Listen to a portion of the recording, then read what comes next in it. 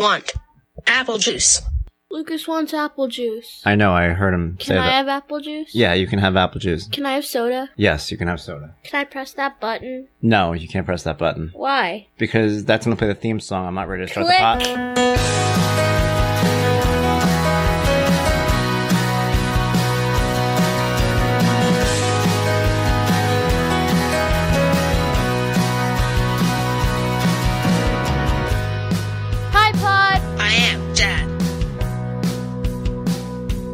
He's not just Hi Dad, he's my dad.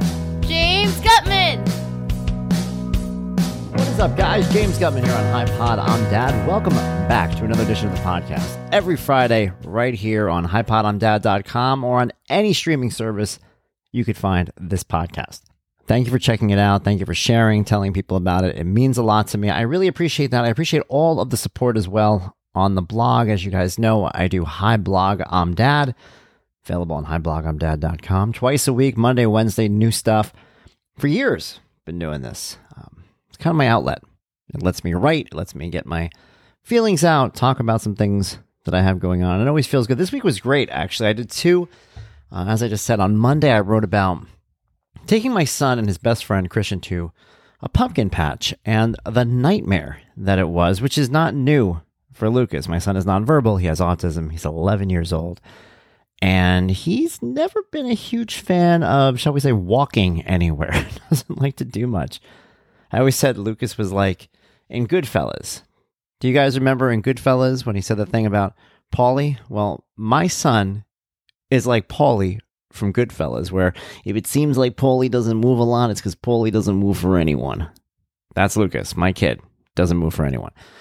And that's what happened at the pumpkin patch. Didn't want to do stuff, didn't want to move around, didn't want to run, didn't want to walk, didn't want to look at pumpkins, didn't want to touch a pumpkin. He would eat the cookies that we got him. That was cool, but everything else was Christian wasn't feeling it either. It really was not the most productive outing of the day. And I think a lot of parents out there, you guys know that when you go out for something for your special needs child, in my case, my son's nonverbal, Christian is minimally verbal, and then they don't like it, and none of the adults want to do it. No adult wants to go to a pumpkin patch and pick out pumpkins and drag a kid around, and then it's miserable. And the thing that makes it worse is if you're with the wrong person, and they turn to you and they blame you for it. And this has been an issue I know special needs parents have dealt with. Sometimes you bring a grandparent, you bring different people out there, and somebody's like, why did we even do this? This is miserable, and it causes a big fight. And how lucky I am to have been there with Lauren, who was not that. Lauren was not this day the person who is naysaying. And there are days where she is, and I try to be her voice of reason. There's days when I am, and she's my voice of reason. We kind of balance each other out. And I wrote about the love that I have for her and her son, and how happy I am to just have them in our lives, and how much easier they make some of the hard times. So I loved getting a chance to write that. I appreciate you guys reading it. The overwhelming support has been great. In a good place in that respect. Wednesday, wrote about my son, my boy, and coming to grips with the fact that he might never speak.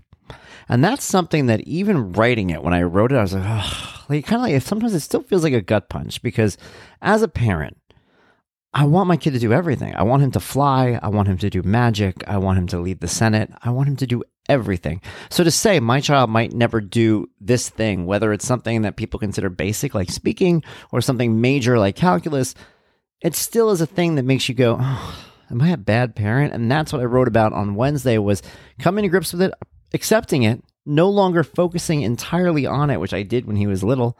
Every single teacher, every single professional. What do you want us to work on? Make him talk. Oh, well, what else do you want? I just talk, man. Just make him talk. What else is there? Talk. He gets older. We tried for years. To this day, I still say, every day I say to him, I'll be like, Lucas, can you say daddy? Say it. No, say, look at me. Look, say it. And I'm pointing to my lips. I'm like, say it. And he gets frustrated and starts tapping his lips and he's getting upset. I'm like, all right. Don't get upset. I don't want to get him upset. There's obviously something there that I don't understand that's blocking him from doing it. One day maybe we'll figure it out. Monday maybe we won't, but I never want him to think that he needs to do this for me if he's not able to do it. And that's kind of what this thing was written about on Wednesday.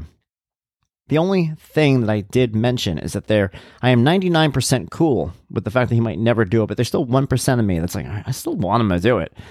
And I want to make his life. I haven't completely been like, no, we're good. We don't talk. Nah, don't worry about it. Don't teach him anything. No, I still try to teach him things. 1% of me still wants that to happen. And I've written about this in the past, man. I have a past blog post called Hoping, Not Needing, and that's what it's about. I hope that one day he does everything to the best of his ability, but I don't need him to do it anymore. It's not life or death. It is what it is. And a lot of stuff, I feel like, with him, with me, it's not really about what everyone else expects from you, right? Now, you would think that. You would hear the story about wanting my son to speak, and obviously your thought goes immediately to the world around us. Squeakiest wheel gets the most grease. Everybody wants to talk to you. Everybody has questions for you. If you don't speak, some people don't even say hello to him. You know, it's almost like persona non grata. Like, it's just not even a part of it. And that bothers me as his dad, as his advocate, as the person who's by his side, as the person who I feel like I'm closest to him than anyone. But getting him to speak is not about them. It's not about what anybody else thinks of him, or thinks of me, or thinks of our family. It's about him. It's about how he feels. It's about how I feel. That's what's important, right? And that brings me to a subject I definitely wanted to discuss today. As you guys know, I said it right at the beginning of this thing, I'm doing, pretty good lately. It's been nice. I'm in positive spirits. I love the job that I'm working at. I love the people in my life. I love everything that I have going on. And I am in a place that I didn't think I was going to be in. I didn't think I'd be here, honestly. Those of you who followed me back in January 2021, when I first started to come out about the fact that I was getting divorced, that I was moving out, I was getting my own place, it was a big change in my life. I've never lived alone before. I have the kids here half the week, but still, I've never been in charge of what the kitchen looks like or what the dining room looks like. All these things were mine. My own bills, they were all on me. Figuring things out, doing everything. It was very, very scary. I have a lot of history in my life. I don't talk to my family growing up, so I didn't have that safety net. There was nobody like, don't worry, honey, it'll be okay. No, I didn't have that. Kind of searching around, looking for people to bring around me. And as I said before, things today are better. I have people around me, people that I trust, people that I care about, people that I know are there for me. My life has changed tremendously, even in the last year or so, but within the last 5 years, it's almost unrecognizable. So I feel good. And here's the funny thing, right? When you feel good and you're content and you know that you're doing everything to the best of your ability, nobody can hurt you anymore. Now, don't get me wrong. People could still say hurtful things. People could still swing at you. People could still try to get to you. And in some cases, maybe they even do, right? Maybe somebody says something that hits a nerve. They'll say that. Like, you'll get upset. Hey, what's that supposed to mean? Ooh, I hit a nerve. Yeah, you did. You're a jerk. How's that? You happy about that? But it happens. You get a little thing here and there. But for me, right now, nobody's opinion of me defines me. Nobody can tell me who I am or what I'm missing or what I need to be. Because I know today, maybe not tomorrow, maybe not a week from now, but right now, in this moment, the only thing that's real, I know who I am. I know what I've accomplished, and I know that the decisions I've made have been right for me. Now, when I wasn't, right? When you're low, sometimes when you're a kid, when you're little, right? And it could be adults talking to you. It could be you when you're at a low point in your life and you don't know where you're going or what you're doing. All these different times in your life, somebody will turn around to you and be like, you are terrible. You are toxic and mean and nobody likes you and you can't do anything and you'll never do anything. You'll never be anything. And now, see, I say these things and I say them almost like a checklist of cruelty. When you hear them, right? We hear them together and we're like, oh, that's awful. People would say stuff like that. But if you don't know who you are and you're struggling with that identity and somebody comes along and says that to you, you believe it. That's who you are. They've just told you who you are. And that hurts so much because what we do is we go from moment to moment, day to day, trying to discover what we're supposed to be, where we're supposed to be, how we're supposed to see ourselves. And we have a negative voice in our head that in some ways is supposed to be positive because it motivates you, right?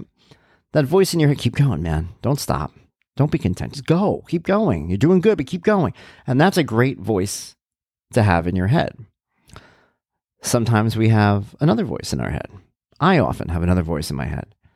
The kind of voice that, I don't know, I forget to bring a cup up from the basement to put in the sink that we used to eat ice cream or something that I left in the basement. And I go upstairs and it's not in my hands. And I proceed to curse myself out. You're a freaking moron. What is wrong? What is wrong with you? Like, I do that to myself. And I'm thinking, why? What is the point of that? If my kid didn't bring the cup, I wouldn't do that to my kid, but we do that to ourselves. So we're always dealing with kind of that negative thought process of what we should be and what we should be doing. And that tends to creep up the most when we're not doing well. When things are difficult, when we're frustrated, when we're angry with ourselves, when we know that there's things that we want and things that we need and things that just aren't happening. We chastise ourselves for it. And I've done that. But that's the trick. And that's something I've discovered this week. People can't hurt you the same way when you know who you are and when you're proud of the things that you've been doing. You can't hurt yourself the same way when you're proud of who you are and what you've been doing. And this week, I've been proud of who I am, what I've been doing. I'm content and I'm happy. And having that in my life has changed the outlook of everything else. And that's the secret. And that's something I definitely want to share with you guys because for the last few years, I have struggled big time with figuring out who exactly I am and what exactly I'm supposed to be doing. And now I don't. When it comes to raising my kids, I feel good about that. If I have issues with my daughter, I don't sit there and worry about what am I going to say? I don't want her to think that I'm a bad dad. I don't want her to be mad at me. No, man, we have to handle this. We're going to handle it. And what's been crazy is the more you make these decisions, the more you put your foot down and you go, okay, I'm going to handle my kid and I'm going to handle my career. I'm going to handle these things the way I see fit. Once you start to get breaks too, because a lot of it's luck. A lot of it is waiting for other people to recognize your worth. And that's what makes it so hard. If you're applying to jobs and nobody's responding to you, you feel worthless. If you are pursuing romantic interests and it's not working out for you, you feel worthless. If your circle of friends is closing, if family's leaving you, you feel worthless. And then somebody comes along and goes, hey, by the way, you're worthless. You're like, oh my God, yes. See, I knew it. You said I was worthless. But once those things aren't happening, once you get yourself together and once you convince yourself that, look, I define who I am and I'm proving it to myself, those people cannot hurt you anymore. And that's how you do it. I've done it. I'm happy about it. I wanted to tell you guys about it because to me, I don't know. I think so much of how we interact with the world is based on how we feel, memories, mental health. And so often, man, we disregard it and we don't even realize. But I realized it. This has been a real eye-opening few weeks. And I appreciate you guys being there as I opened my eyes, as I got myself together. And again, I said it before, I don't know. Next week might be like off the deep end. But right now, today, I'm good. And I want to embrace those moments because I don't think we do that enough. I once heard a quote that has stuck with me. I'm going to leave it with you guys here as we close out. It's that we never live in the fruits of our labor. Like we're never there. We're always pining for the next thing. We're always doubting who we are because we haven't reached a level that keeps changing. We keep changing our own goalposts. Right now, I'm happy. And I'm not thinking about how much happier I could be or how much happier I'll be in a month or 2 months or anything like that. Today, right now, this moment, the second I'm saying this sentence, I'm happy. And I'm happy over the fact that I am. So thank you guys for your time. Thanks for listening. Until next time, this is James Gutman saying, be well. Bye, pod. I'm done.